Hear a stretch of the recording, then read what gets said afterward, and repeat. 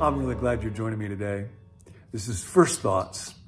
We're learning how to live with God one day at a time, even though we can't engineer our lives, but we can surrender them and God can lead us. And the main place we meet God is in our minds. And so every day we're trying to have one thought to carry us through the day, to keep me connected with God, because our minds are so important to be inspired, to be elevated. And today's thought is all about God's presence in your life and God's care for you, even though you and I often don't see it. It's a thought that comes from a book by an author named William Cope Moyers called Broken. It's the riveting story of his battle with addiction, alcoholism, and in particular crack cocaine. And he just goes through hell. There's an old saying, religion's for people who are afraid of hell, spirituality's for people that have been through hell. And William Cope Moyers has been through hell. And he went through recovery 3 different times and relapsed 3 different times and broke every promise, violated every value, ends up with a wife and 2 beautiful children. And he leaves treatment and is with them and then says goodbye. And he knows that he's going to use again, so he just wants to die. He met a dealer named Scarface sometime earlier that brought him to a crack house in Atlanta. And so on this particular day, he's there and he says he lights the pipe up over and over and over again. It's just hell. This time not to get high. This time wanting, needing, waiting, trying to die. And then there is a knock on the door of that crack house. And somehow it's his dad. His dad's name is Bill Moyer. You might have heard of him. He's done a lot of stuff on PBS. He was actually trained as a Baptist minister, and then he ended up going into government work, and for a long time was on the staff of President Lyndon Baines Johnson. And Moyer's quite a formidable guy. Quite famously, one time he's praying at a staff meeting, and LBJ is a little cranky, can't hear him, and says, "Speak up, Bill, I can't hear you." And Moyer's immediate response is, "Excuse me, Mr. President, I wasn't talking to you." So he's not a man easily cowed and doesn't give up, and he would not give up on his son. And kept searching him out. And so that's the knock on the door. And he gets his son and brings him into rehab. And this time, miracle of miracles, grace breaks through. Who knows why? And the power of God penetrates to the heart of William Cope Moyers. He gets a Life Recovery Bible and begins reading it and hits bottom and turns his life over fully to God. I can't, you can. I think I'll let you. And now he's been clean and sober for about 25 years, deeply connected with God. And he ended up, amazingly, taking a job with Hazelden, the folks that had provided the treatment through which he found recovery. And he's become an advocate for folks that struggle with addiction and has told his story and is a great communicator on this. So many, many years later, after he had been sober for a long time, he was back in Atlanta and he gave a talk to a group of people and he had some time to kill. And he wanted to go back to that old neighborhood. He wanted to see again and remember a little bit what it was like to be there and the pain that he had been through and to look at other people that he might be able to help. And he's wandering in one of those old neighborhoods and he sees a man there holding on a paper bag with a bottle of booze, and the man has a long scar down his face and wants to get some money. And William Moyers realizes he is now face to face with Scarface, the crack dealer that had been with him at the absolute bottom of his life.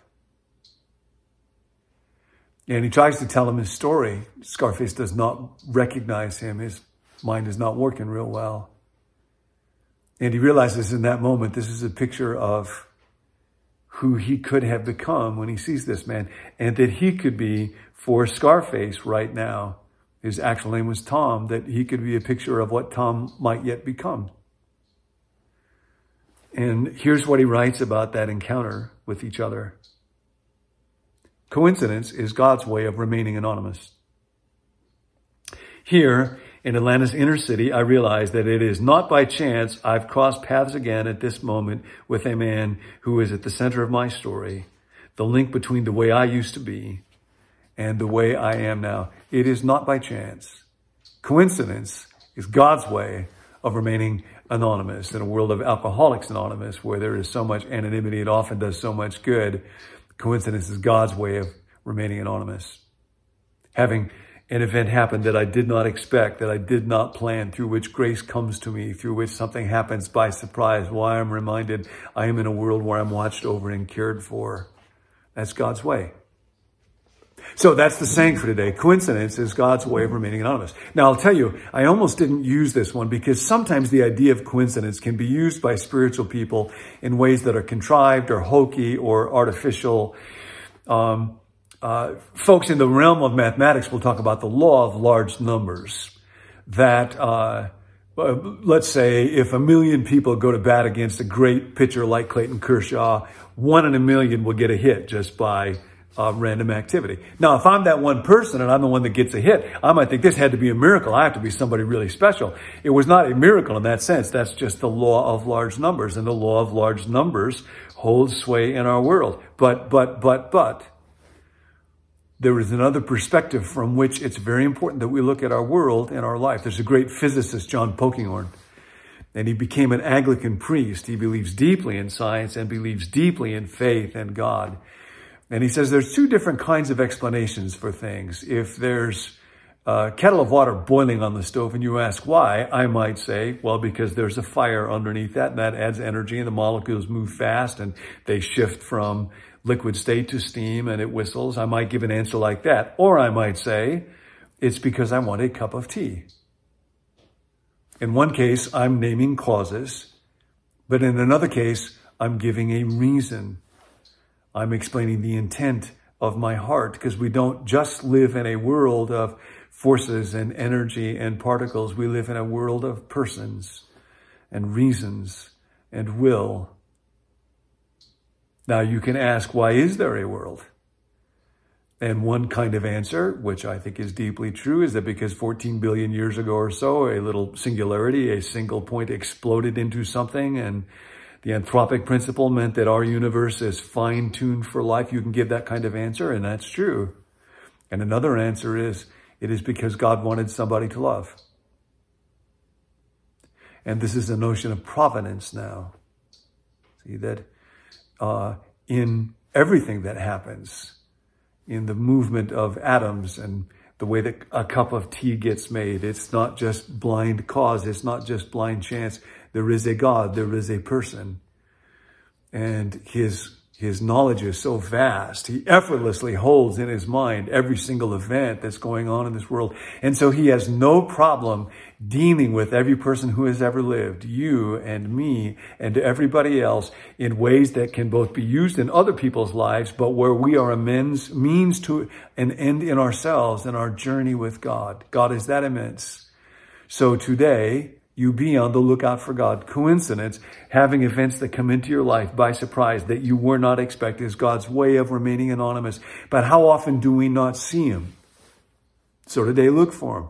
There's a story in the book of 2 Kings. Elisha and his servant were in a place of great danger, and Elisha prays, God, would you open the eyes of my servant? And his eyes are open, and for a moment that he sees the hills are surrounded by horses and chariots of fire. If you've ever heard that expression, that's where it comes from. There are chariots of fire. God's care, God's providence is all around us. Maybe it will come today in the kind word of a friend. I was feeling a bit alone this morning, and right at that moment, my friend Chuck called me, and he said, John, I was just listening to your talking about how we should be observing, and I think the next step is we should go from observing to pointing the finger at people and blaming them. Only Chuck would do that, and it just made me laugh. Now, I needed to laugh right at that moment, and then it came. And that's one of the ways that God expresses his care. Maybe it will be an idea that comes at just the right time.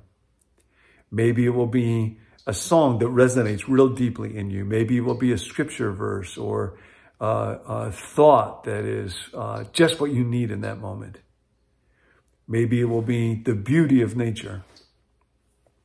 When my dad died, the people that were going to take care of the body said, your family's going to want to be out of that room when we put his body in a bag and leave it. But I didn't want to. I wanted to be with him, and I was that whole time. And then we brought it out and put it into the vehicle where it got carried away. And I just waved goodbye to my dad. We'd been talking earlier that day about how my dad loved monarch butterflies. And in that moment, as I was watching that vehicle go away, there was a monarch butterfly that went past.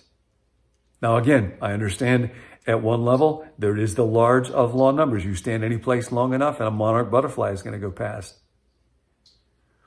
But see, there is a God who counts the hairs on your head, and a sparrow can't leave the nest. A butterfly can't leave a tree without that God knowing. And so I can share that moment with God. I can think, you are the God of my father and the God of the butterfly, and you love me. Maybe it will come in the thought to help other people. Maybe it will come when you think about sometime when you were really, really, really low, and a person from that moment in your life is there. The prayer for today is, God, open my eyes, help me to see, help me to connect the dots, help me to be ready. Coincidence is God's way of remaining anonymous. So look for him today. I'll see you tomorrow.